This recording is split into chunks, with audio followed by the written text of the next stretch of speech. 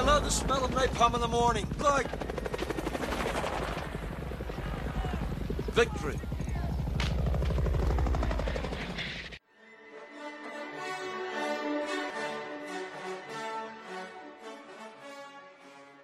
G'day listeners, welcome back to Full Metal Movie Reviews. It's your host, Samboy. This week we've got a very special episode because we've got a returning cast member to the Full Metal Movies family. It's D.I. How are you, D.I.? Good, thanks, mate. Yourself? Pretty great. This week we're discussing Stranger Things Season 3. So we've done Season 1 and 2. And after, I don't know, say a month or whatever, we've had some time to digest Season 3. And we're back. We're back to discuss all things, I don't know, would you say Starcourt Mall? Yeah, or cheesy 80s Russian generic enemies, stuff like that. Yeah. All things Stranger Things. D.I., give us your gut feel, your gut vibe of how Season 3 went. It's my hot take. Like, I enjoyed it still, but it's definitely, I think my missus said it best that if a Season 4 comes out, she's not entirely sure she'd watch it. So I'm probably, I don't know if I'm in the same boat, but the interest is starting to wane a bit. But I thought it was pretty good overall. Yeah. But it's definitely like, this is the third movie in a franchise, and you're like, oh yeah, I'm just going to go see this because this is a Terminator movie or a Star Wars movie type thing. That's not too I mean, the vibe is that it's better than Season 2, which I agree with. Season 2 was okay, but Season 3 kind of ran home a bit of the 80s vibeness and just the kids in trouble vibeness and the hijinks vibeness, if that makes sense, like the Goonies vibe. You reckon? Hang on. So, sorry, you thought this was better than Season 2? Yeah. Overall? Yeah, I think so. It wasn't as anticlimactic as Season 2 was. Season 2 was a pretty shit ending.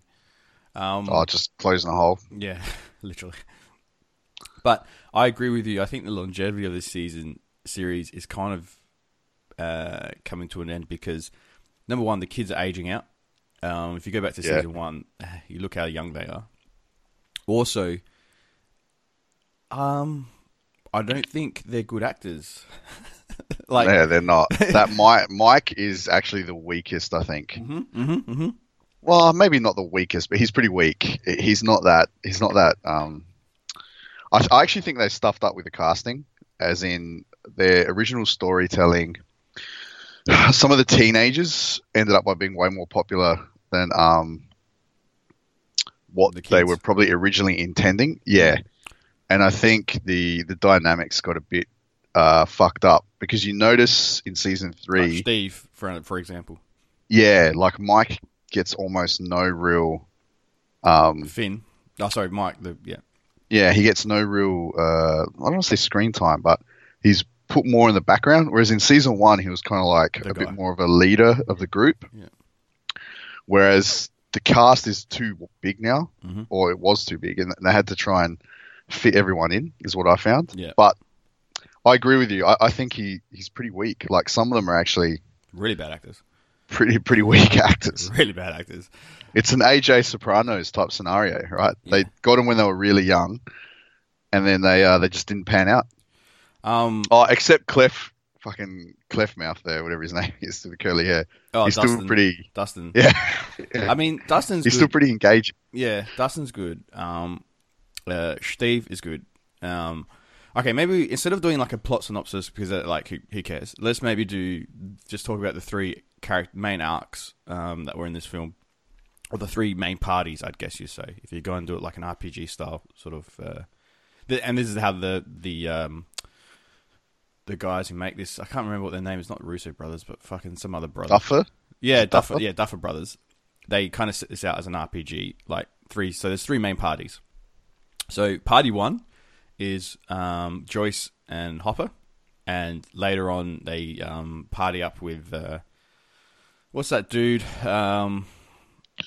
Yeah, the crazy or hat bloke. Yeah, crazy tinfoil hat guy.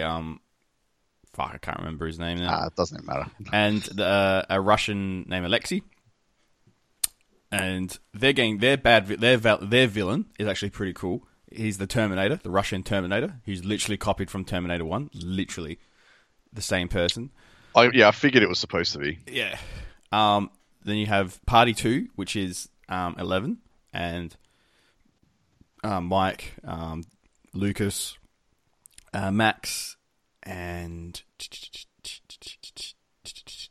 Yeah, Mr. Forgettable. The perpetual victim.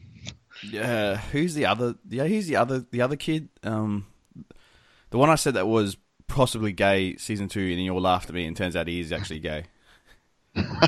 What do you mean? In like real life or in the show? In the show. At what point does that happen? Okay, so season 2, I said that Mike had cared way too much, like over the top care for his mate Will, right? And I was to the point where I thought it was romantic and that they could possibly be going down like this is a gay couple, right? Or gay relationship. I remember you saying that. Yes. And then you all laughed at me and just said they're just kids. I was like, no, you don't understand. I've been in the company of friends who are hurt, and I've given them ample care, but I've never been bedside holding hands with them. Okay. Yeah, but you're a fucking Iceman. Don't give anyone the illusion that you're a nice guy. Look, and then next minute, it's fucking season 3.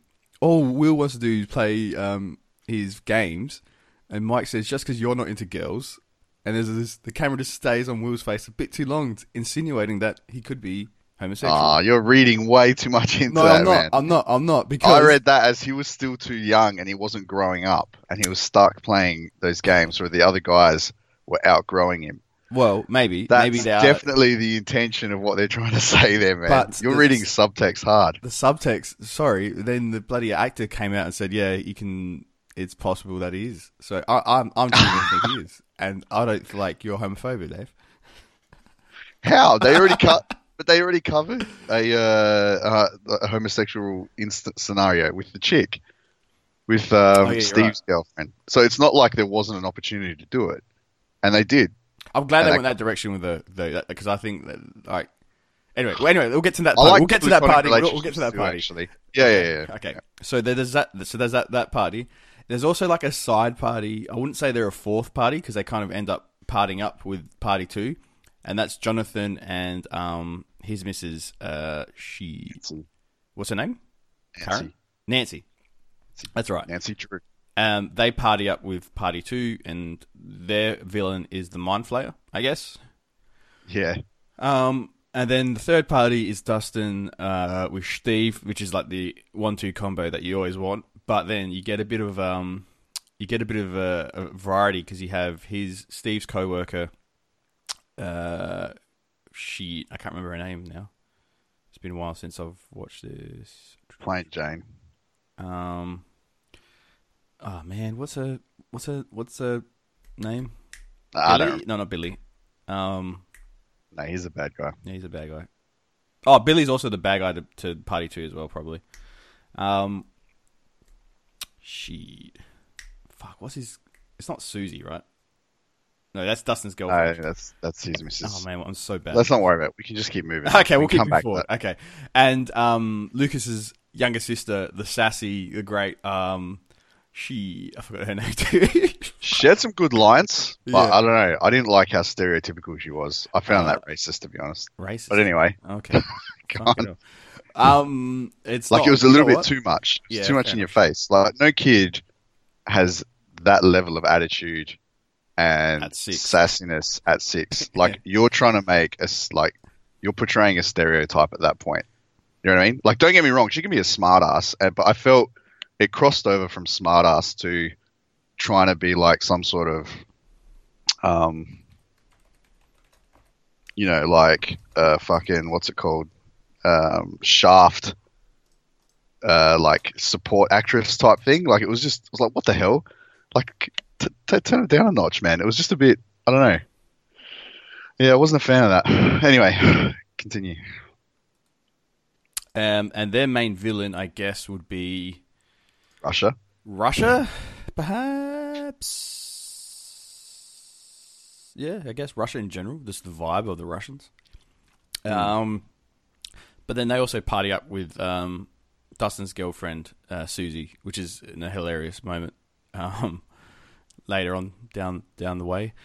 Sorry, guys, I'm trying to find out these characters' names, but the fucking IMBD page is like, it's got every cast possible, and I'm just like, whatever. I can't be bothered looking. Doesn't matter, man. Let's get into it. Let's get into it. Okay, so let's do party one. Main party one. Harbour, David Harbour. He's playing Jim Hopper. All right, let's do it. What did you think of this story arc and / development? So they start off as, I guess, Hopper's trying to mac onto Joyce. Joyce is preoccupied with some crazy, I guess, hypothesis. But I found that tedious because with the whole magnet thing, it was weak source. Like, it really was weak source. But at the same time, given the history of Hawkins, I'm like, let's just investigate it, mate. You know what's going on. Hawkins is a fucked up town. Just fucking investigate it. You know what I mean? Straight up. Like, don't make me wait 2 episodes in to get the ball rolling, Hopper. You know what I mean?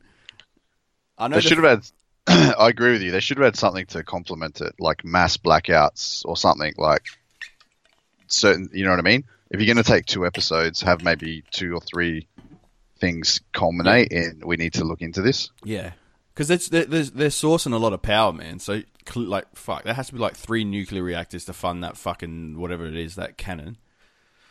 And that the Russians are using to open up the portal again. So you're right. I mean, and at the same time, if everything's demagnetized because there's a super magnet, wouldn't that like fuck up compasses? And I guess I didn't have. I guess I didn't really have much sort of magnet tech back then. They literally had magnets and compasses. That's a good point. The impact of technology. Not sure. Yeah. Yeah, but you're right. It should be black. They could have had something else. They could have had like fucking the sewers are bubbling with fucking black goo or some shit. You know what I mean? Just make it a bit more like horror-y sort of things are being a bit eerie. Because like in season 1, that was like almost horror. You know what I mean? That genre. It was shit's getting weird. There's smoke and fog. It's dark. It's misty. It had a bit of vibe, atmosphere. Yes. Yeah, I thought. Yes. And it was at nighttime, where this is kind of a lot of this shit happens in daylight. Yeah. All right. So the start is a bit, I think, weak. But what I really like about these two is they're almost like codependents, really. So she's just a fucked up mess. She's a hot mess, right? In real life, Winona Ryder and in Joyce Brides, I doubt they're different people. I think she just rocks up to work and is just a hot mess. And Jim Hopper is also a hot mess, but he realizes he's a hot mess and he's trying to keep it together. He wants to build something for himself with Joyce. He's on the fringe. Yeah, but he can boil off any time and he can just go full fucking Hopper, I guess. Wait, can I just ask a question here? Because Sure. I don't know. I really haven't looked into America in general much. But are they seriously positing that in the 1980s you could work as a store clerk and own and maintain a property? Yeah, I believe that. Yeah, as a single parent. Yeah, but the chief of fucking police lives in a cabin. Well, like okay. I get that adds to his air of being a bit of a loser, but the guy did have a house at one point, right? Because in season 1, like he lost his daughter, and that's the breakdown of his marriage. Yeah. Okay. So first things first, I think she got something in divorce. All right. So that house he lived. Right. Okay. And it's the old alimony. Yeah. Right. Well, not even alimony. I think he just left, and she just had the house. Secondly, the houses in America probably cost like $40,000 in the 80s. Like, yeah, right. Thirdly, they're still only like $80,000 in some areas. So have you seen that fucking house? Yeah, I get it, but it's a block of land, man. Well, like, that's you know, true. It is in Indiana. I'm not sure what the populace is like there. I'm assuming it's very sparse because the town is pretty sparse. What else? Yeah, sorry, guys. I know. It's apologies for the deviation, but anyway, sort of getting back to the point. In the hot messness, yeah, I totally get that, and I think his suits his character way more. Like, it's interesting that she transitioned from like the chaotic cat lady, scary mum, like as in hyper anxiety type thing, to trying to be. I don't know. I feel like there was never a the transition was pretty subtle. Like I feel like she needed like a more of a badass moment where she switched over to be more like empowered to kick ass type thing. It wasn't really believable. Like as in she needed to like kill someone or something in season 2 or like because I don't remember that ever happening. Like where she took down a beast on her own or something and it's like yeah, this is the moment. I just remember like her boyfriend dying and then just constantly fumbling the way through stuff. With the help of Hopper. Yeah, well, that's kind of, yeah, what is he about, really? I mean... do you get what I mean by that? Or am I not being clear? Yeah. No,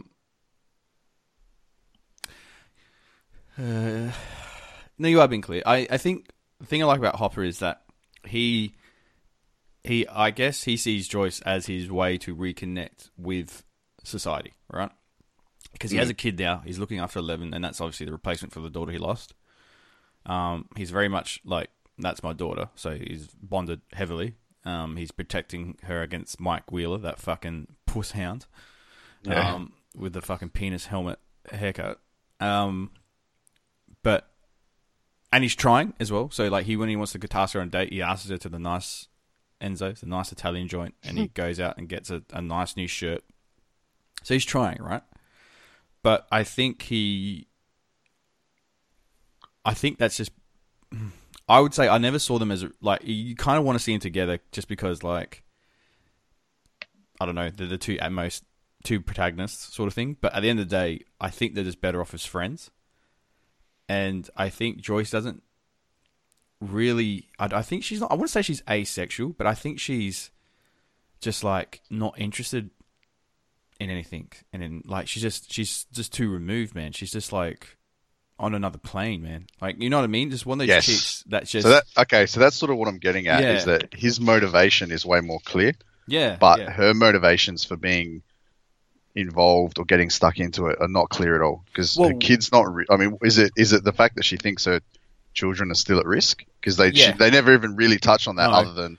Where are the kids? Let's go say it, like one scene in the entire series. Like in episode 5 or whatever, they're like, oh fuck, where are the kids? Like, yeah. Exactly. But like Hopper's whole thing is that he seems to be way more motivated to sort of get things resolved because he's a cop. Yeah. But B, it's directly related to 11, of which he loves as a daughter. Yeah. Her motivation just doesn't seem right, and that's what I guess that's what I'm saying. Like, was she supposed to, like, what made her into trying to be a badass? Like, what was the kicker for that? I guess Hopper needed something to, because Hopper's probably not. Hopper's pretty one-dimensional in the sense that as a cop, he's not like a detective. He's just a cop. He's a bruiser. He's 100% bruiser. Yeah. Yeah. So he would need, like, how would you get the greatest subtext or the greater overarching plot of the Russians trying to open up the portal under the mole if it wasn't for Joyce? Like Joyce to me just seems like a device to twine him into it. I mean, they could have done it with 11. Like she could have started seeing visions, and he could have noticed that she started freaking out, but she didn't really want to face it. Yeah, and you know what I mean? Like 11. Then how do you get with the kids? Like, because she hangs out with the kids, not her dad. You know what I mean? She's at that age where she doesn't want to hang out with her dad. She wants to hang out with, like, boys and her friends. And that's what would have created a much better conflict. Well, they kind of do address that, though, because he says he that whole letter about how he felt. That was a bit of a tearjerker at the end. Yeah. Reading that letter about how he felt. All right. Well, what about, say... Oh, anyway, that party, before we move on, I got to say the saddest thing in the middle of that series was when Alexei got shot. I didn't care about him. Fuck him. Nah, man. I was like, this guy in that party, I was like, fuck, man, he just wanted freedom. He just wanted, David, he's a dirty goddamn Soviet, mate. he just wanted that slice of American pie, man, and then he just gets shot. Just gets shot, mate. What do you mean? That's the most American thing ever, getting shot in a public space. Yeah, but yeah, true. Okay, you're not wrong. You're not wrong. I can't argue that. Okay, so I mean, let's maybe. So they basically overall that party 1 or party A, they discover the conspiracy, because they. What I don't understand. This is what I really don't get, actually, about this party. So they first go back to that military base where fucking our mate Sam died in season 2. Is his name Sam? No, Bobby Newby. Sorry, Sheen Austin. Where he died in season 2. Rudy. Yeah, Rudy. So when Rudy dies, right, they go back there because they think, oh, that's where the source of the weirdness is coming from. Yep. Why did the Terminator attack him there? Because if the Terminator didn't attack them, they probably would have been like, huh, and they probably would have never found Starcourt, right? No, you're right. The kids would have still though. Yeah. So I mean, it would have eventuated it in theory, like ufological process at some point. But you're right. Yeah, the Russian guys were probably overstepping the mark for something that should have been 100% subterfuge. Yeah, just why would you attack them? Was there anything there? I don't remember. Nothing. There was nothing there, but the Russian attacked them, almost killed Hopper. And then Joyce, I think, hit him with something, and then he got off of him, and then they escaped.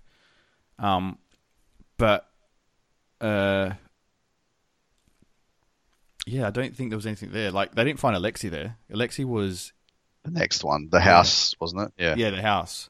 Or maybe they had to do it to take him to the house, perhaps. I don't know. I can't remember. Well, yeah. So I thought overall, the first half of the season, it was. I mean, it did seem like a bit of a fumble, but I didn't mind a lot of their story. Like, I kind of wish Hopper sort of settled down a bit, but I did like the moment where he was like, "Alexei's not going anywhere.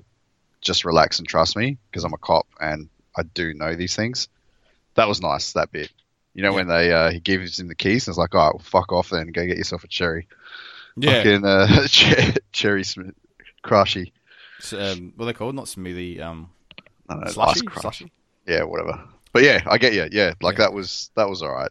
So I think they were okay. I didn't mind that story, but I still found it felt really disjointed because there was so many different parties and stuff. It felt like the cast was too big.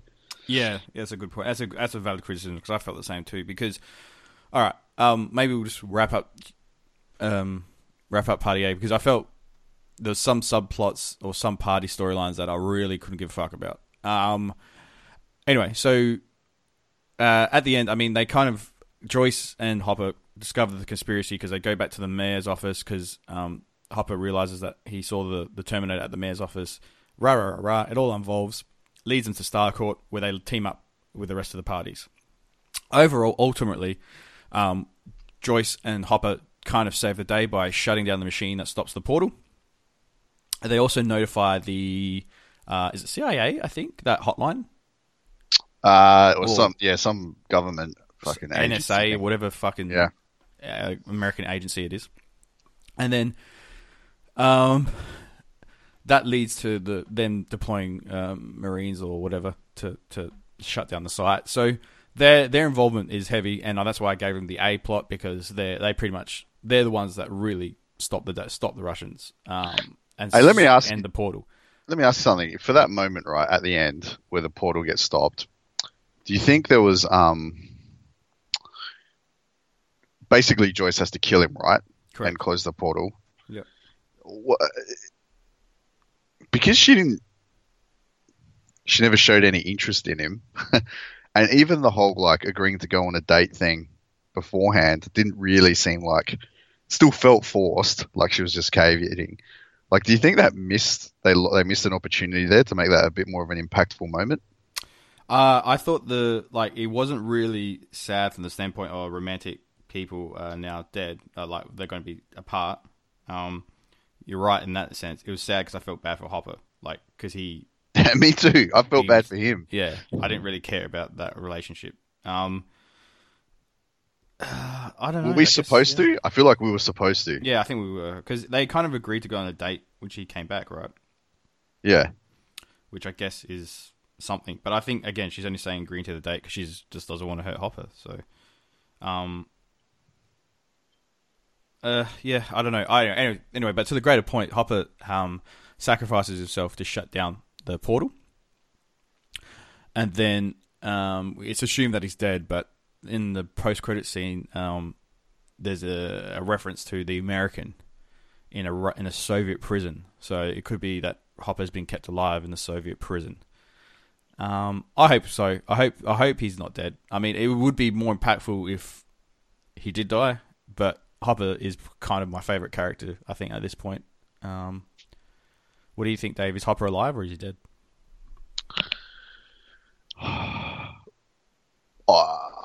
I think he's alive. Yeah, I think just from the way these guys have written the show so far, I think he's alive. Yeah, I think so. I hope so. I mean, it's going to be pretty hard to get him out of a Soviet prison, for fuck's sakes. Like that's writing yourself into a corner if there ever was one. But you can't kill Hopper. Like, fuck. Nah, it's going to be pretty. I think it'll be straightforward. My prediction is that he's going to be in the Soviet prison. We're going to see the Russian side of things, and that's going to be the way they tell that story is through his eyes. Through Hopper, yeah. And then on the other side, the kids are going to work out, we're sick of this mind flayer always trying to come into our world, and there's some sort of bullshit opportunity for everyone to go into the mind flayer's world, and then they'll meet up with Hopper in the mind flayer's world, and then they'll all come together as one big group and then take on the mind flayer directly and kill it, and then that'll be the end of the entire thing. God, that sounds boring. That's my prediction. That world is so like, yeah, okay. That dimension isn't cool. All right. Overall, if you had to give it an A, B, or C rating for that party, what would you give it? Is it the best sort of storyline in the series? It's a strong B plus, I think, relative to the other stories in this season. It's a B plus, yeah. It's a B plus. I agree. I think I just like the characters and like the actors. Had some levity, had some comedy, had some cool action. The Russian Terminator was cool. I love Hopper getting his ass kicked, then killing him, just flat out killing him in the fair when they go through that maze thing, or that house of mirrors or whatever it was. He just fucking pumps a clip into him. The guy gets up and he's like, oh, for fuck's sake. So, it was good, man. Yeah, Hopper punching on is probably one of the most entertaining actions. Like Fat Rambo. Yeah, Fat Rambo. He just takes hits, man. It keeps coming. Yeah. So that's great. That's great. All right, let's move on to Party B or Party 2. And this is the OG, I guess most of the OG Stranger Things crew. We got Will. We got, what's his other name? Will. We got Mike. We got 11. We've got Lucas. We've got Max. We got Nancy. We got Jonathan. And I know you're putting them together, but they were definitely told as separate story arcs for a lot of the first half. Yeah, but, okay, well... And that added to me thinking the cast was too big. Because it was jumping between all four groups. I can't give Jonathan and Nancy a separate party because they do join up at like... No, I agree with you. Totally agree with you. It's just more of a criticism of the fact that I think the cast is too big. It's noticeable jumping between all four. Yeah.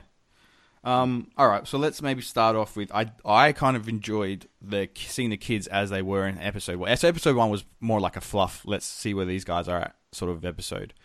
So Will and 11 are, I guess, a couple, and they're just doing normal teenage things and, just hanging out all the time. And and Lucas and Max are a couple, and they're doing hanging out. So they're kind of coupled off together. That leaves Will by himself, and he's kind of on the fringes. So you can see he's not really connecting with anyone because he doesn't have a girlfriend, and his best friends are in a relationship, and they're spending all their time with their girlfriends. Dustin isn't in this party because he's gone off to science camp, and he's just, I think, probably the first time they spent a summer away. So I guess he's not there and to, I guess, bond with the kids, or he's again kind of. It's very clear that they're kind of all the group is sort of, the nucleus of the group is sort of starting to fragment as they age up and go into different things and different interests, right? Mm. But at the end of the day, they still are friends. They still care for each other. Jonathan and Nancy are out of high school and they're working at the local paper. Nancy's being a journalist. Jonathan's being a photographer. I didn't understand this. So they're still living in their own separate houses, right? They weren't living together. No, I think she was just like staying over. No, right. Okay. Anyway. But I got to give Jonathan, like, how could you want to spend that much time with your missus? Like, work with her. Well, because he's not an adult. I guess. Like, they're two codependents, if there ever were any. You got to remember, Sam. They're still young, man. It's probably the first. Like, I mean, I guess it's her second serious relationship, but they don't know what's. Yeah, it's. Yeah. I get you though, but it would irritate me as an adult male. Yeah, I couldn't do it. I just couldn't do it. Turn me nuts.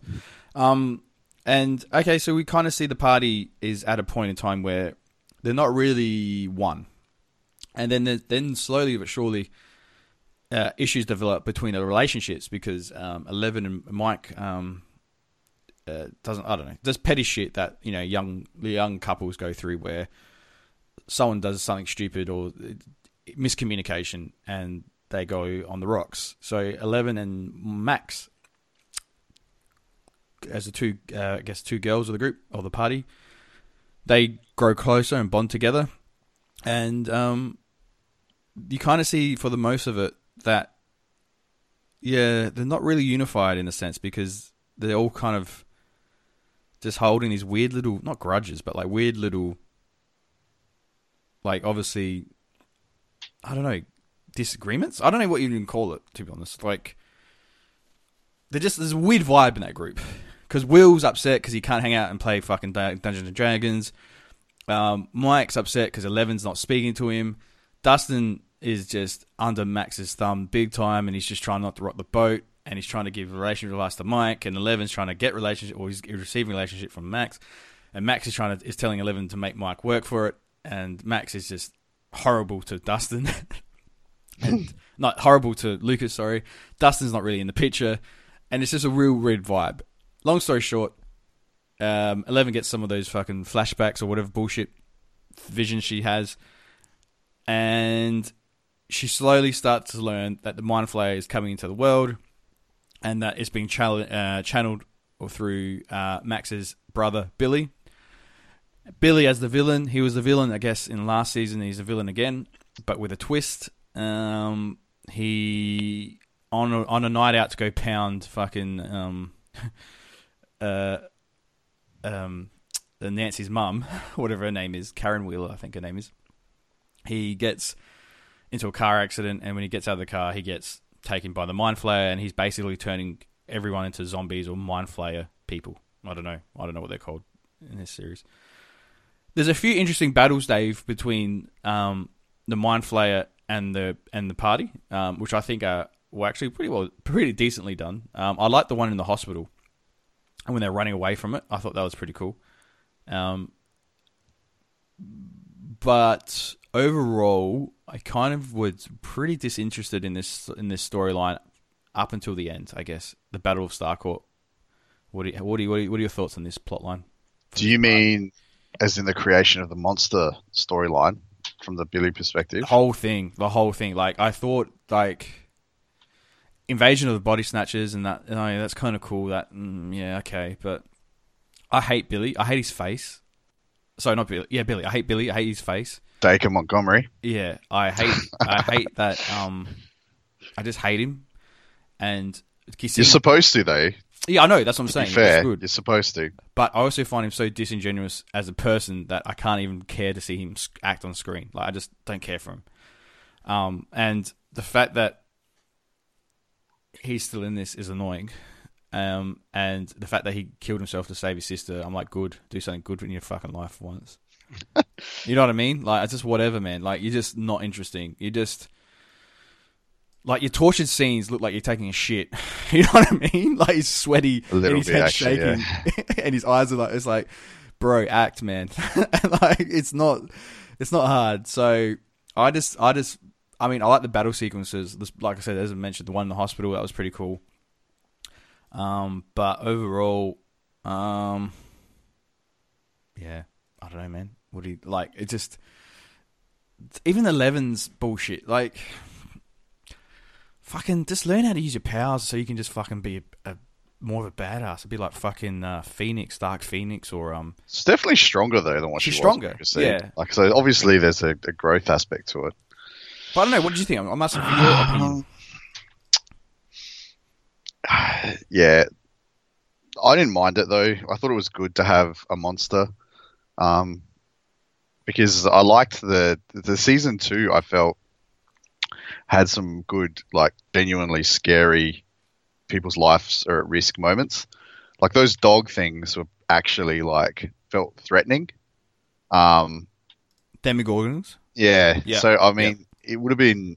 I wanted to see something like that in this one. So I guess you needed a longer build up to come to the massive sort of monster thing. Yeah, was it pointless? Like, was that the Mind Flayer's ultimate goal, just to create a blob? That's what I understand. Like, I don't really. It's not clear that I think he's trying to convert their dimension into his dimension, and that's how he does it. But it's like, he built it specifically to kill 11, oh, okay, who the Mind Flayer sees as a threat. Yeah, and and its enemy is her, which is fine. I think, But it doesn't really make sense because just keep the portal it closed, does. bruh. Keep the portal closed, and no one's coming for you. Yeah, I get that, but you know the Russians wanted to. I actually think open it up.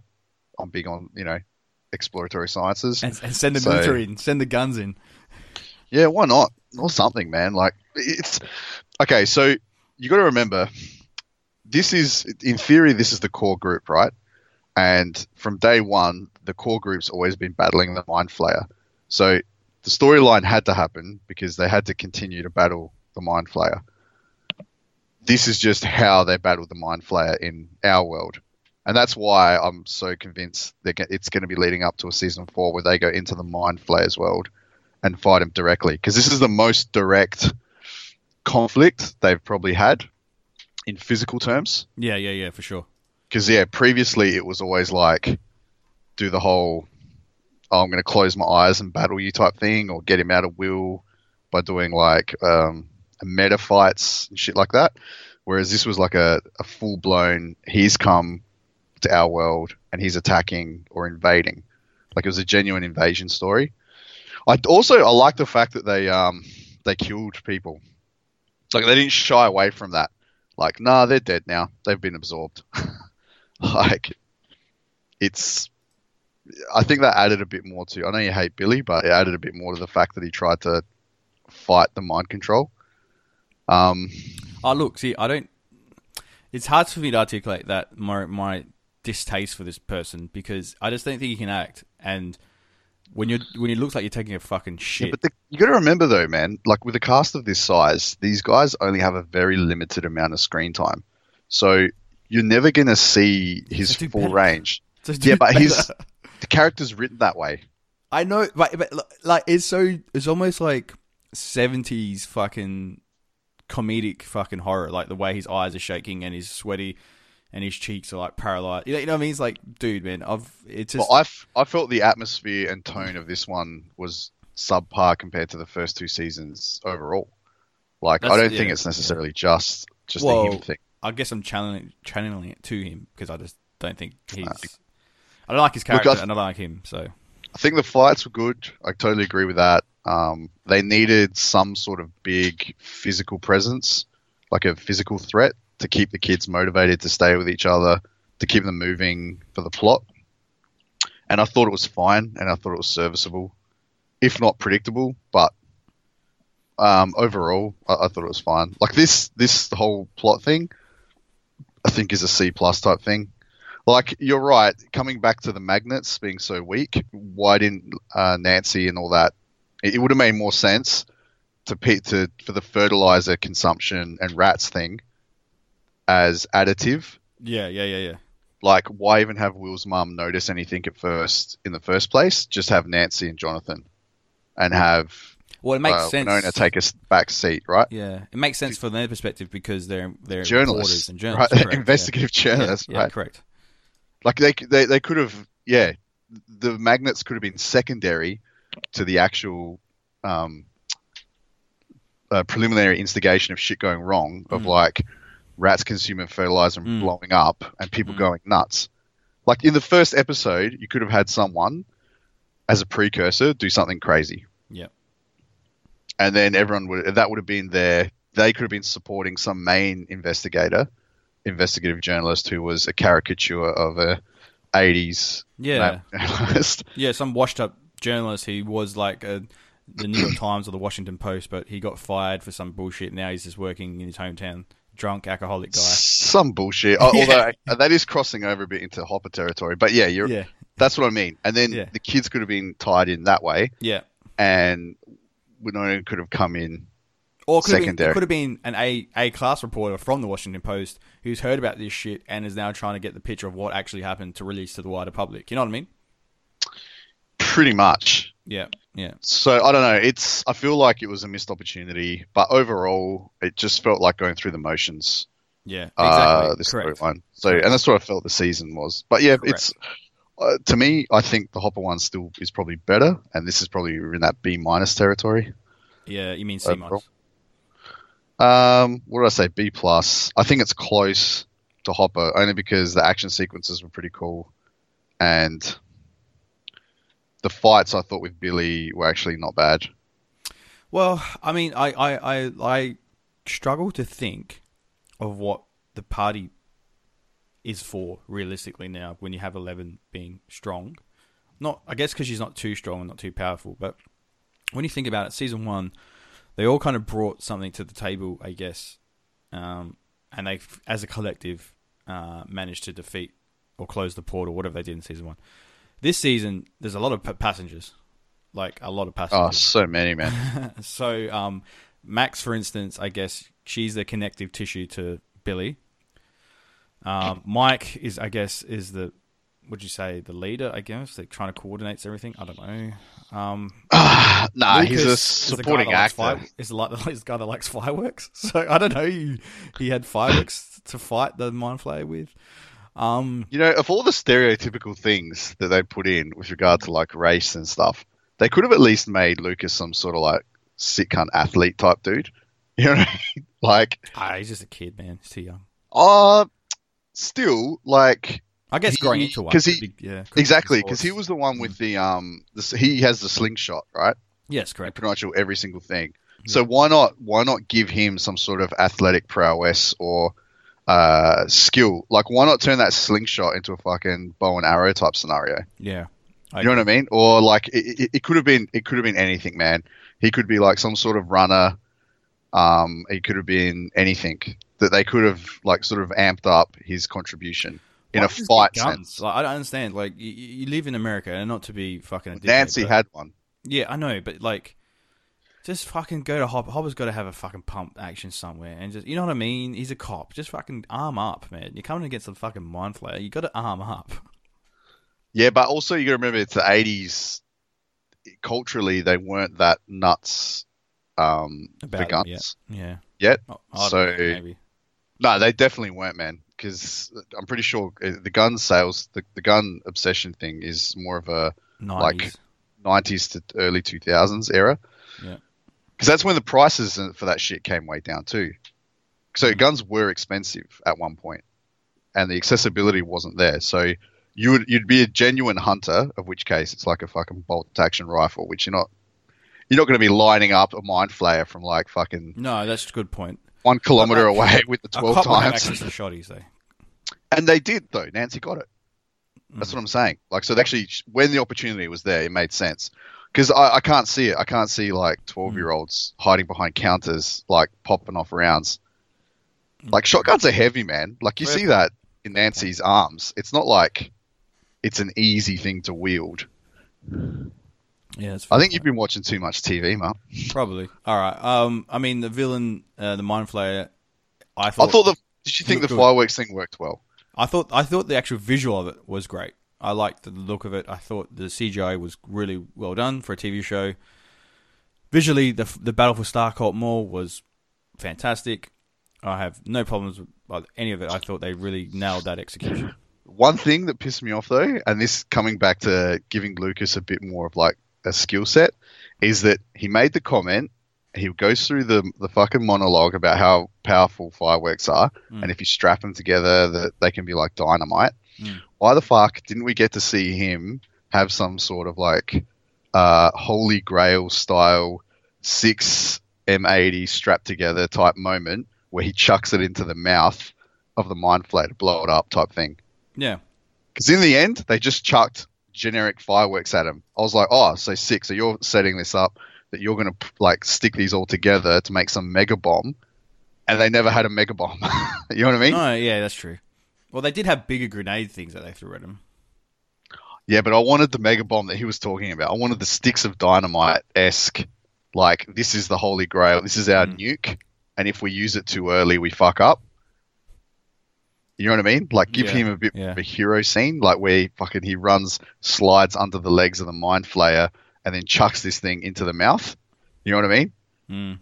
And then buys them more time. Because we know it doesn't die from the physicality stuff, really. Because, like, 11, like, rips one of its, like, limbs in half type shit, and it just kind of puts itself back together, so... But, yeah. Anyway, I'm on the same page as you. I think we're pretty aligned so far on everything. Did you feel anything when Billy died? I mean, they set it up. I kind of felt sorry for him, but I agree with you that it was overacted, his assholeness in season 2. Yeah. So for me, it was like, I don't know. Yeah, it's not that I didn't care. Just didn't. It's I was like, I don't have a connection to you as a character because exactly. You're so comical in how ridiculous you were in season 2. Yeah. Like psychotic. Like you needed to be in a mental institution to help you with the rage outs. Well, I think they kind of explained it, how his dad blamed him for his mum leaving and whatever, and how he turned cooked. I get that. I get that too, but like it just wasn't. It was still too over the top. That's what I mean. His whole like it's just that. I don't know. I don't see how he's a heartthrob, that guy. Anyway, I'm glad he's dead. So we're not going to see him season 4. I'm so happy about that. All right, so let's jump along to the final party now, listeners. So we've given Party A or Party 1, the Prime Party, Alpha Party. We've given them a B plus. Was it B minus? B plus. We'll say B plus. B plus. Yeah, it was B plus. Beta Party, we gave a C minus.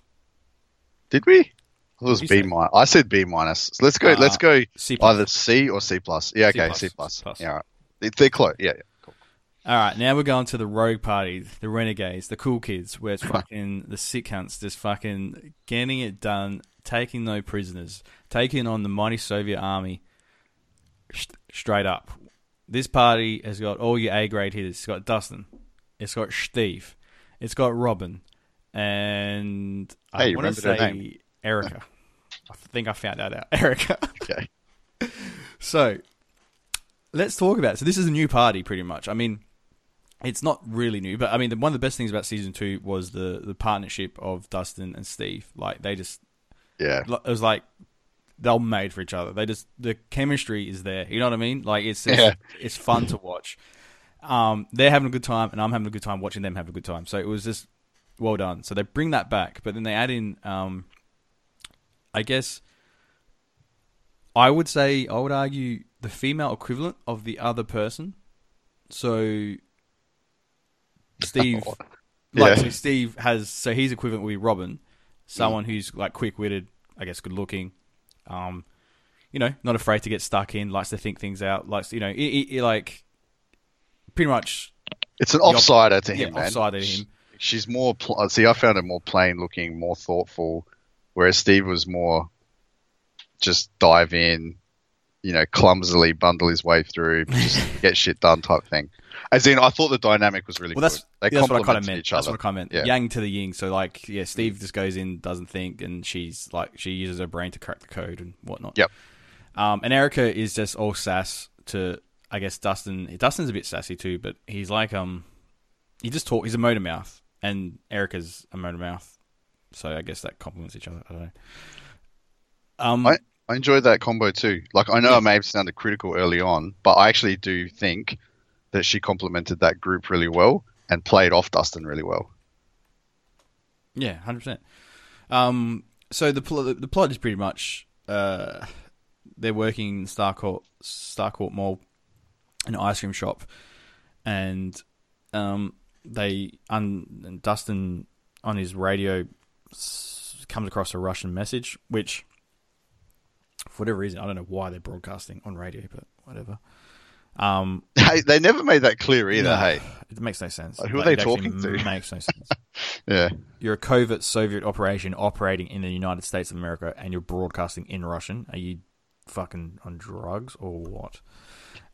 Like, you just wouldn't broadcast. You literally just wouldn't. Like, you just wouldn't be radio silence. If you had to speak to someone, you'd have like a fucking hardwired landline. Or you know what I mean? As you said, you just hire some yank to say it in American, and it ends up by just being gibberish that no one pays attention to. Correct. Yeah. Anyway, so they discover that blah, blah, blah, blah, blah. Russians are in the mall. They follow the Russians down this elevator to a Russian base. They discover the conspiracy. They discover that the Russians are working on a way to open up the portal again.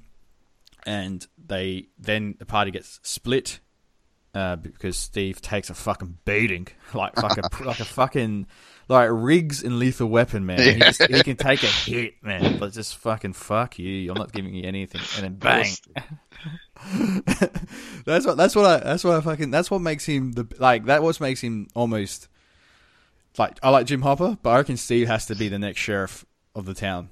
Or whatever, the marshal, whatever he is. He has to be. Because he's just a dude, man. He's just a fucking, like, he just doesn't rap. He just takes the hits, and he's always just trying to look out for his friends. He gives them the opportunity to escape, stays behind, so he can fucking give them the opportunity to get out. And you know what I mean? He's got the greatest story arc, I think, of all the characters of all time. Actually, yeah, I would almost agree with that, because when he started turning into, like, a likable character, I thought the transition that these guys had for him as the original wanker growing up and turning into like the ultimate best dude has got to be one of the greatest flips. It's like the greatest trick the devil ever pulled type scenario, man. I'm like, it's awesome. It's totally, I'm all on board, man. Like, I would watch a spin-off of him and Dustin and Robin. Yeah, fuck oath you would. Like, I gotta say though, I didn't love their story. First and foremost, I kind of got over the sailor outfits. I wish they just kind of just got changed into just regular clothes, because it kind of zapped the vibe and the juice a bit when you see him just copping hits and he's in a little sailor boy outfit. I thought that was the best, because it was so different. Because Steve just he gets unwittingly undermined and like put down all the time, and it's like he's getting his copping hits in a fucking like sailor outsuit, and he's still able to roll with it. And just be like, well, it's just life, man. I'll take it. I guess they all escape. But I mean, I think that the fact that they were there kind of almost for exposition to explain how the Soviet base was operating. So the Soviets made a dodgy deal with the mayor to build a mall, and they obviously fronted it as an American developer.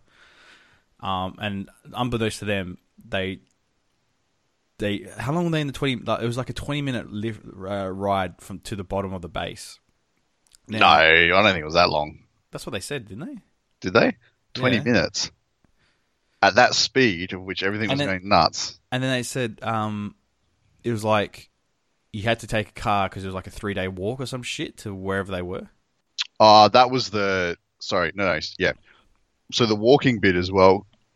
She was saying that it was going to be the entire return trip or something, the entire time to get back and to get there was something like, it'd be like 3 days because of the distances and everything.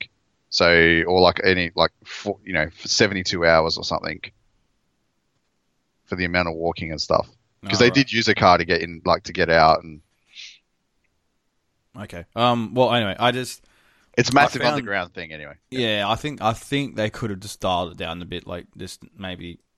I guess they had to give them something to do, or like they couldn't, because of the way that the whole overall story was told. They couldn't make it too quick, otherwise it wouldn't match up with the other guys' storylines. So they're pretty much waiting around a lot, which is I didn't really rate. That was annoying because that's definitely the best cast combination. Like I thought that was the best squad, if that makes sense. 100%, man. Like it makes no sense. Like why would you waste them like this? It's like a lot of waiting in rooms it's just not. I don't know. I thought it was a bit like let's hurry up and let's get them caught, or let's hurry up and have them sneak around. Let's hurry up and have them do something because it was very stagnant. It sort of got a bit stale, particularly that I guess I'd say when Hopper and Joyce are with the Russian. So maybe around, I don't know if it's chapter 4 or 5 or whatever, but there's 2 episodes right in the middle of the series where they're kind of not doing anything, like literally. So that kind of zapped the juice out of it. But overall, they then escape, and then when they meet up with Hopper and Joyce, they explain the situation of the Russians, of what's going on. They know. They explain it to them how to get downstairs or down in the basement to then turn the machine off. So they're a key component in that sense because they give them the instructions for Hopper and Joyce to figure out to do. And they also have the responsibility of going out to the radio tower that Dustin set up in episode 1 to... I can't remember. What did they have to do for the radio tower? They had to do something. Coordinate. Dustin was playing Overwatch with all the squads. Yeah. Yeah. It was to provide the guidance because Hopper wouldn't let them go in with them. Yeah.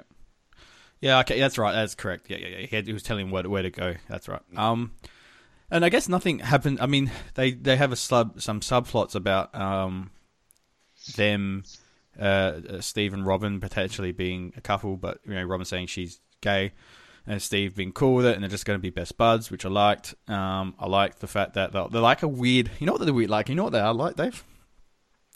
It's like they're a weird 2019 ultra modern couple where they're like gender fluid, like you know what I mean. So it's like a weird family dynamic that there's like father figure, mother figure, their 2 kids, and it's just like you know what I mean. Like families come in all shapes and sizes. Yeah, exactly. It's like a tight family bond, and I love it. I love it so much. Can I just say, I think that was awesome for 2 reasons. Number one, it was awesome because Steve got slapped in the face again by life. Right? Yeah. And he thought he was going to get the chick again. Yeah. And didn't happen, champ. And secondly, they definitely worked better as friends. And I think like TV fucking never has enough good platonic relationships because there are so many times where you prefer the shows are so much better when they're actually friends and it's a friend dynamic than when they end up by being a couple because it just ruins it. It just kills it when they like hook up or get together. So I thought it was perfect. And that it came through even towards the end there where they're like just trying to be mates and like get hookups for each other in the video store type thing. Remember? Like right at the end? Yeah. I thought perfect, man. These guys can be best friends type thing. He's now got his like offsider, like Nancy's got Jonathan. Hopper had Winona Ryder. Dustin, I guess, has the Erica chick, and then the other squad just all have each other. So Will's the only loser that doesn't really have an offsider. But everyone's got someone to play off. You know what I mean? Yeah, for sure. Yeah. So I thought that was perfect. Like, if season 4 was centered around those guys, I think it'd be awesome. It won't be, but it would have been awesome. I mean, what was with the nuclear waste shit? Remember the yellow, the green stuff? I can't remember. Like, was the payoff just that it melted through the floor? I think so. There was an entire room full of that, like, glowing shit in a cylinder. and that story arc just never went anywhere. Oh, I can't remember. Oh yeah, now I'm with you. Yeah. I'm not sure. Yeah, in the Russian base, like what was it?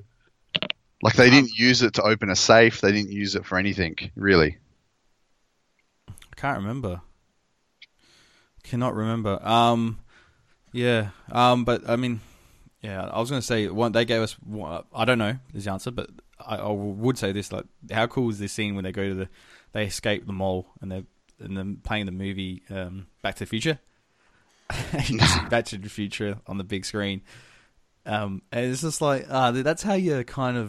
You know what I mean? If you want to ram home the nostalgia, that's how you do it, right? So I thought that was cool. Yeah, and that kind of led to that moment, that realization that she is probably the first person she's ever come out to, because she feels comfortable with Steve. She likes Steve as a friend. They've just gone through some shit together. Steve's showing that he's a genuine bloke, he's a good mate, and they come through better friends for it. So I thought it was just like a sweet sort of sequence that we got out of that. And Dustin's like just losing his mind trying to keep it all together because they're high on fucking acid or whatever they gave him. That was pretty good, actually. Yeah. Erica just does not give a fuck. She's watching the movie. You know what I mean? And he's just like losing it, trying to get his mates to come help him out. Because I guess at that stage he didn't know that the thing's going on with a mind flayer. That's right. So he was just like, I need help. So it all kind of, I would give this season credit because it all kind of culminates in a really great sort of ending with all the parties coming together to kind of do their part to defeat the Mind Flayer, close the portal, defeat the Russians. But it does have a very definitive end in the sense that Will and Jonathan move away from Hawkins with their mum, Joyce, because obviously Joyce feels like there's really nothing there for him anymore. There's a few deaths, or perceived deaths, I guess. Steve and Robin, Steve doesn't really have a connection to the group outside Dustin, and Dustin's got his girlfriend. Oh yeah, that was also comical when his girlfriend made him sing the Never Ending Story song. I don't know. I found that a little bit forced. Yeah, it was a bit forced, but I liked it. I liked that it was that song too. Like that's what's funny. Yeah. And you kind of see the group it is a bit fragmented because the party's split. So I think that if they left it at season 3, it wouldn't be a bad idea. I think, that would be okay. Yeah. And maybe did like an It thing where they come back 20 years later or some shit and they're all kind of adults. And the Mind Flayer is making like one final push for it. And you know what I mean? Maybe do something like that. So I think the juice has definitely been squeezed out of this franchise or series. And I think, as you're right, Dave, season 4, I can't see myself wanting more of this. You know what I mean? I'm telling you, my prediction for the fact that everyone's split up is that they're going to do another thing. They're all split up parties and they're all going to come together. But the way it's going to happen is that they're going to come together via going into the Upside Down and taking on the Mind Flayer directly. That seems very logical. Yeah, and I reckon money, but I'd like to do that. But I think that seems very logical. I don't know if it would, because you start dimming everything down. You make it, because you know what it'll be though. I reckon it's going to be there's going to be a lot of episodes where they flesh out and finalize Eleven's entire story. Even though I think they've done a good job of fleshing it out so far. Can I say one thing? I don't care about Eleven's story anymore. Like, I don't care. I don't like her. I like her, but I don't like her, 11.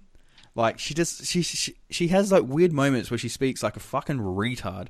Sorry, I shouldn't say that. Like I don't know how to do like, is this really?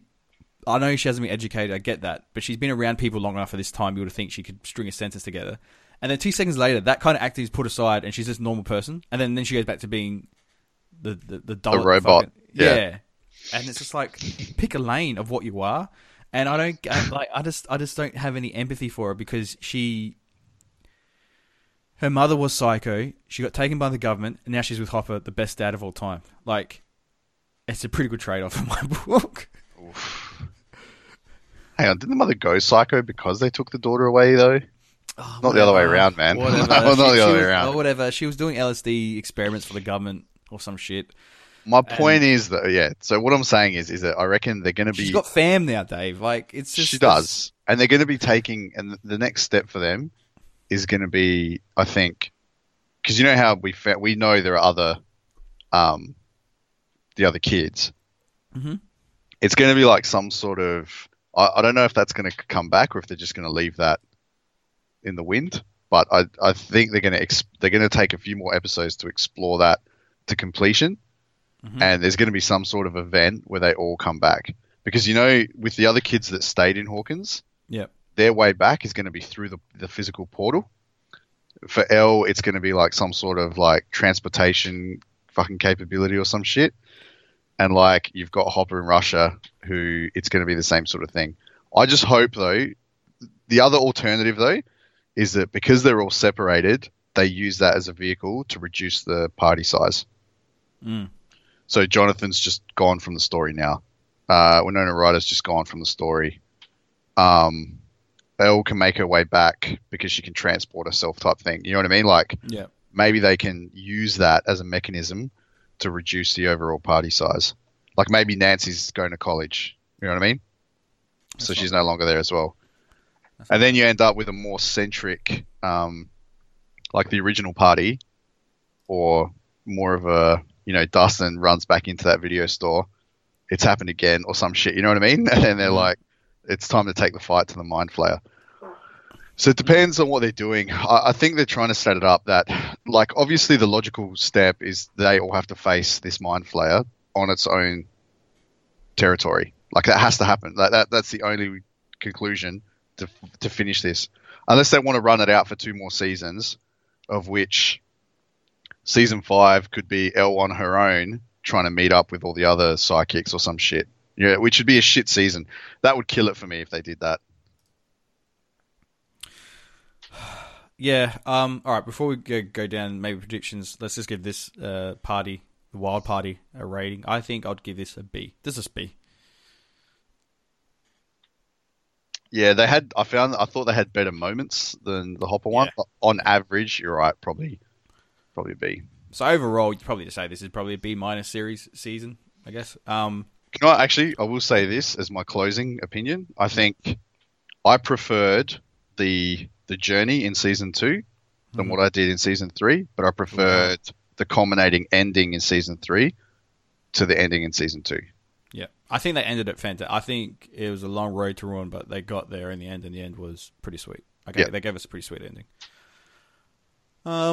So overall, Dave's giving some pretty good predictions. I think you're pretty right. I don't really have any insight to add other than I think if they are going to do season 4, which they've obviously, you know, Netflix is fighting Disney Plus streaming service, so 100% they're giving us another season.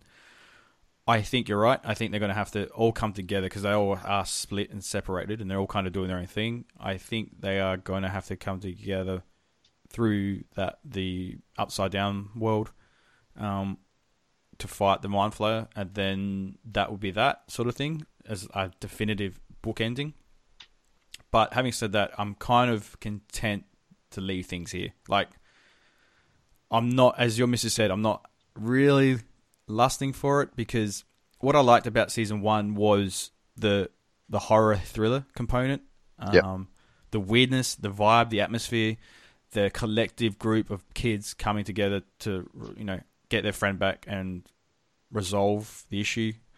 What I thought could have been perhaps may have worked better, well, maybe not worked better, but gotten this series a bit more longevity, as if they had it was like an anthology series, so every season was a different portal to a different world and different set of kids.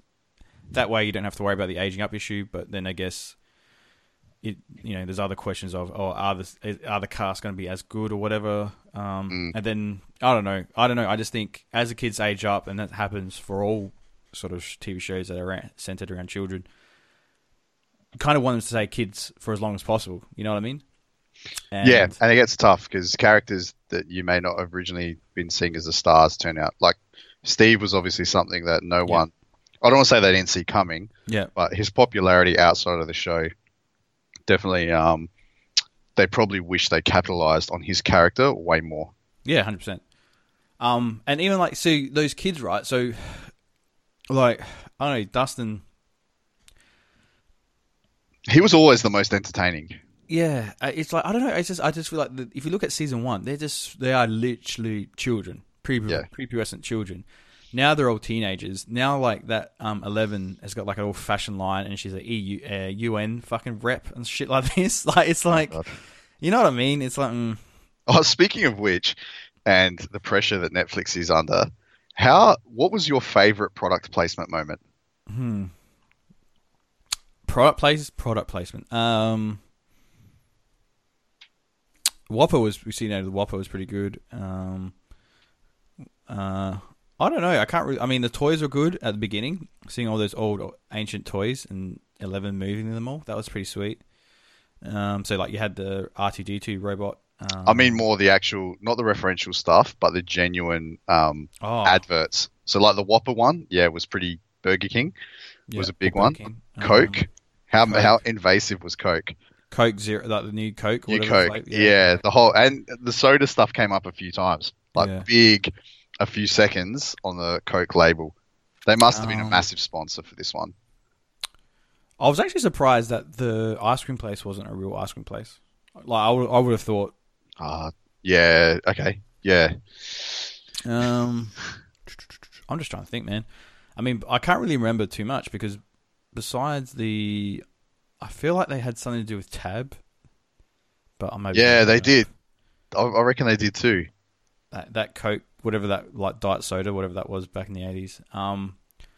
And obviously Back to the Future. I guess that was an ad for that. I guess. That was more nostalgic. I take the Slurpee. The Slurpee was a legit brand. I think Slurpee was a legit brand. Yeah, I think for actual revenue driving, Coke must have paid a fuckload of money to have their product actually spoken about. And Burger King too. They must have been too big. It would be very interesting. Why wouldn't it be McDonald's? Like, clearly McDonald's. You know what I mean? It must have been. Yeah, that's pure product. So I have noticed that, and I do wonder if that, like what you said, they just have to make another series so they can get more of that sweet product placement revenue. Well, have you seen... All right, we're going off a bit of a tangent, and we're going to wrap this up because we've been talking just over an hour. Yep. But just on that point, you see what Disney's done? No. So Disney Plus is the Disney content, right? So that's Marvel, Star Wars, fucking... Oh, yeah. All that Disney animated shit. That's there, right? Plus ESPN. Ooh. So Disney owns ESPN, so that's like all the sport.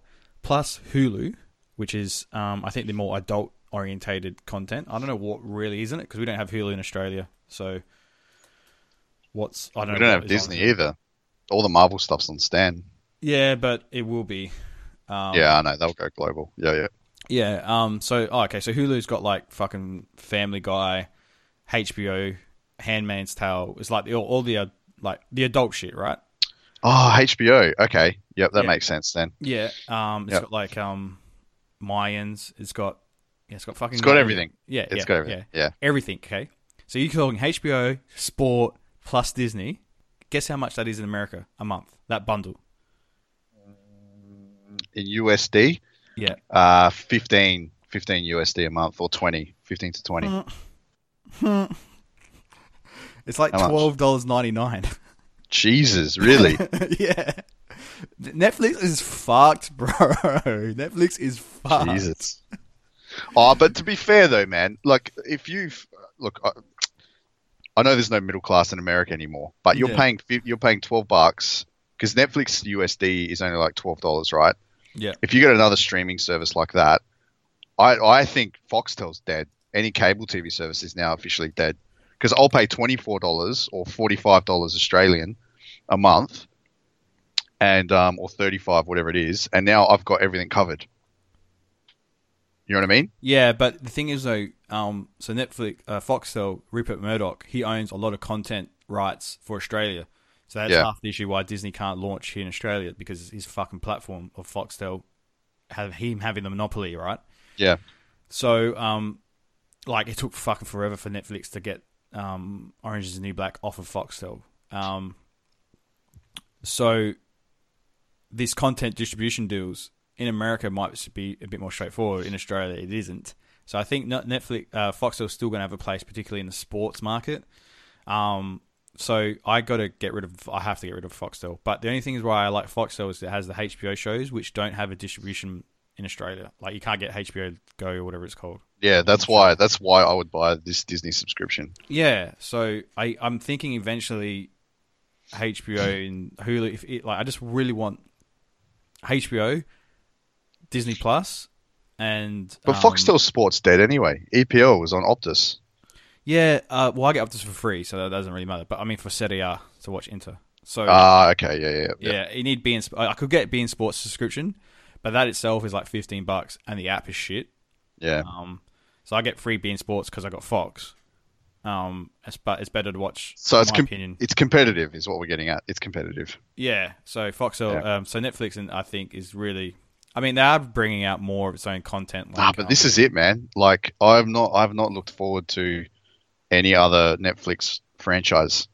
Like Umbrella Academy is good. Do you like Umbrella Academy? I know we didn't do it, but I would have if someone watched it with me. But I liked Umbrella Academy. It was okay. Like I thought it was good, but it wasn't. It was no House of Cards as far as subscriber driving, and it was no Stranger Things as far as subscriber driving. Like that was just a cool show. That's true. What about Mindhunter? That's a niche market, man. You're not going to get subscribers because of Mindhunter. Yeah, go on. I like a lot of Netflix shit, to be honest. I like a lot of their stuff.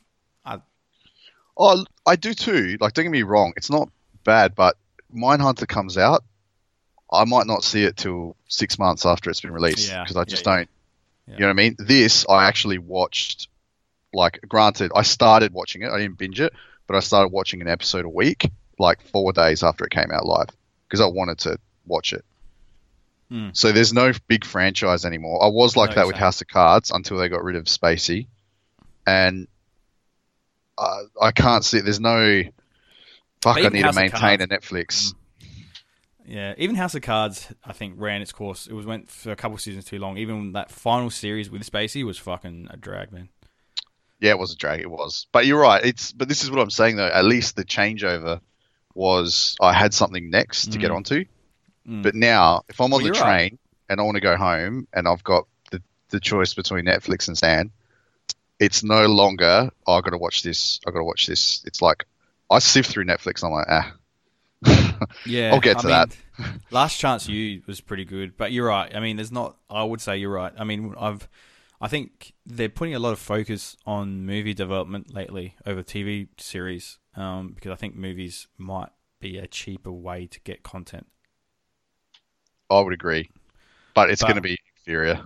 But the movies they've come out with, like Triple Threat, was okay, but is it Triple Threat? I can't remember. Oh, Triple. Yes. We did an episode on it. Fucking. That was a cool show. That was Triple a cool Frontier. movie. Yeah. Like they got some good movies, but I kind of agree. If you got a Star Wars TV show that's made by Jon Favreau coming out on Disney Plus, you're pretty much going to watch that over fucking season 6 of fucking, I don't know. They'll probably have Stranger Things, man, if it continues in this way. If they go to a season 6, I probably would drop off. I really enjoyed season 1. Like I was a big proponent and huge advocate of the show. But you're also forgetting though, Dinkum, that Netflix does have some IP that it owns, which is pretty interesting. So that Umbrella Academy, the dude that made that, they own all his IP for all his other shit. I can't remember what his name is, Belanti or something. Yes, I know. There's a comic book universe that they've picked up the rights to, and also like The Irishman, the Scorsese film. I think they've got his picture as well. That's coming out on Netflix. I get that, but think about ad revenue, right? And sorry that we're doing commerce talk now with DI and Sambo, exactly. But like from an ad revenue perspective, listeners, Stranger Things is done. Watch it. Yeah, but now we're talking about something else. The distribution rights. I just want to point out a key difference. Stranger Things, Coke would have paid through the nose. Burger King would have paid through the nose. Netflix created that content, therefore they generate that revenue. But buying a Scorsese movie and then placing that on No, your... they didn't buy it. Sorry, they actually made it. They spent 200 million on it, and they made it. Oh, so they sponsor... Okay, cool. So yeah, the stuff they generate themselves, they have to get their ad revenue through the product placement, because they don't run ads during their TV shows or anything, and it's only a subscription-based service. Correct. So it's a consistent revenue stream of which they have to try and fund the new projects. So the only way to actually grow the business is through that meta ad revenue through product placement. So because a lot of those other shows that they just pay for the distribution rights, it doesn't really make them any money other than keeping their platform valid and relevant. You know what I mean? They're in a tough spot. Like economically, that business has been pumping cash. So it's coming back to what you were saying before, they need shows or original IP like a Stranger Things that people get excited about, so that they can go to Coke, they can go to fucking Big Mac, they can go to Nike, Reebok, they can go to fucking Apple or Samsung. You want your product in our show because 20 million people will see your product 30 times in the space of one weekend. You know what I mean? Like that's they need. They need that. Yeah, and there's no show. There's no show coming up. I understand. But what I'm saying is, I kind of agree with you, right? So these subscription models don't work from the perspective of subscriptions have to be greater than money spent, right? Sure. Yep. These guys, Netflix in particular, are all entirely debt financed. So they're for whatever reason they're being able to leverage goodwill off of the ability to borrow, and they're leveraged to the tilt.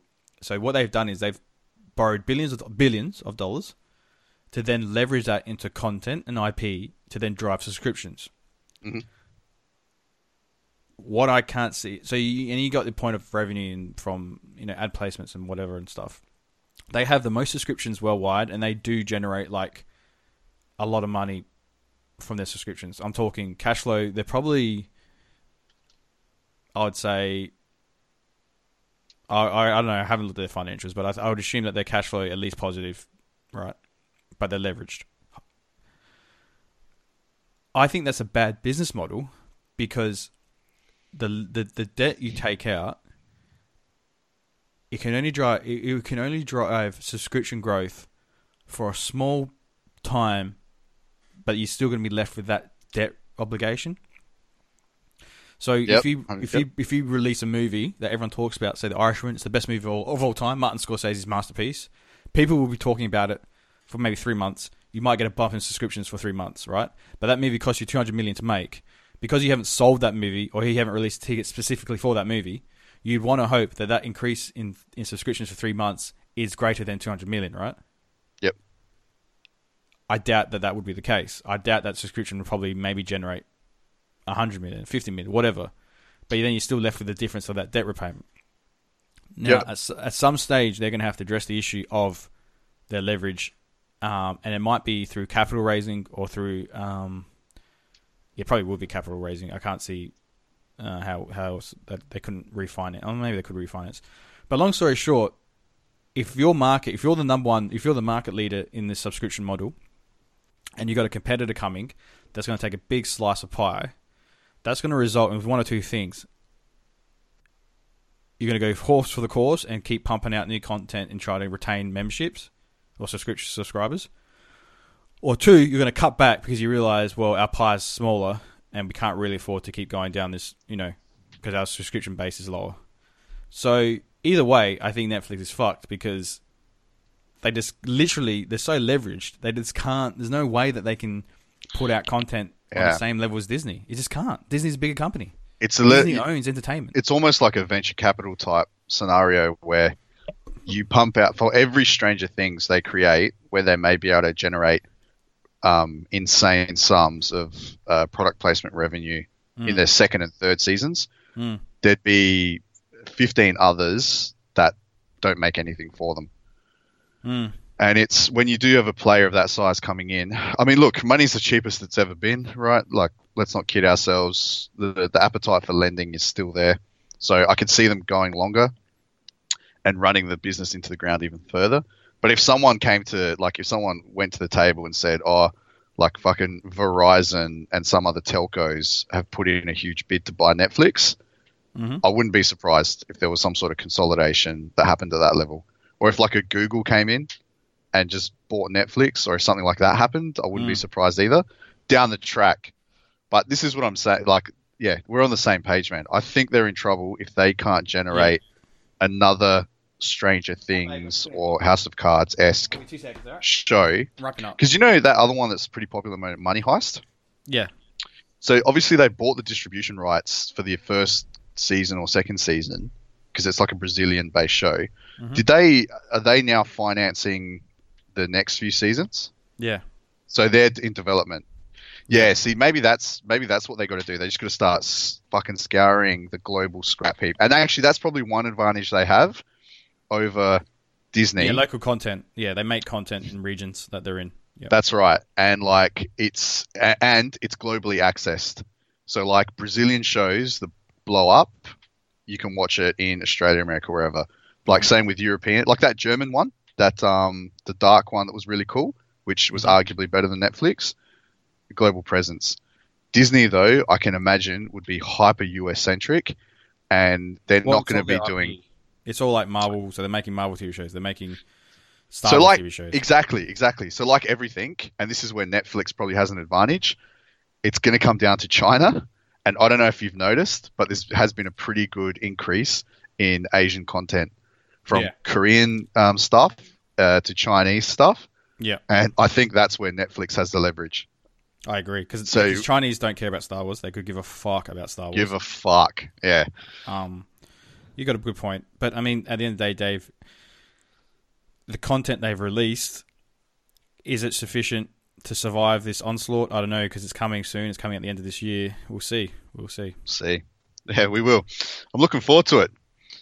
All right, so let's wrap this up. We're wrapping? We're going for too long. So should we plug? Should we plug what we're doing, or? Oh, okay. If you got plugs?